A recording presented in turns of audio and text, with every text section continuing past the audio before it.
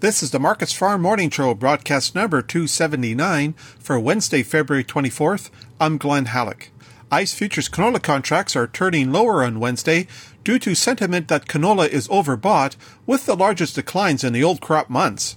The May canola contract is down $13.70 at $7.6210 per ton.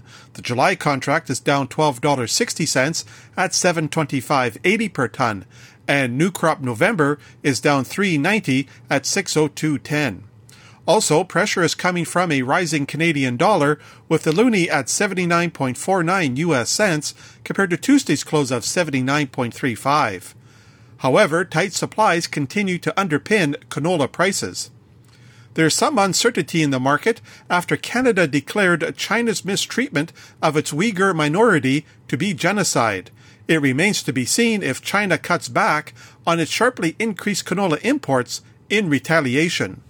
With overwhelming bipartisan support, the United States Senate yesterday confirmed Tom Vilsack as the new Secretary of Agriculture. Vilsack previously served 8 years as the Ag Secretary during the Obama administration. There is speculation that the U.S. Department of Agriculture's initial call for 90 million acres of soybeans this year might not be sufficient to alleviate tight ending stocks. Concerns over the La Nina could result in producers maintaining prevent plant acres, thus reducing the USDA's acreage forecasts. Also, strong prices for corn, spring wheat, cotton, and sorghum will compete for this year's crop options.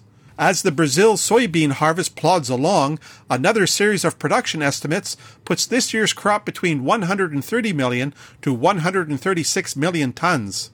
The slow progress of the Brazil soybean harvest could limit the country's corn crop as time is running out to plant it.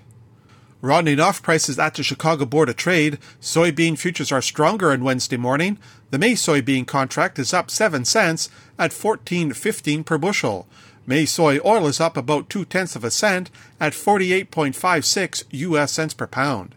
May soy meal is up $3.60 at $4.2960 per hundredweight.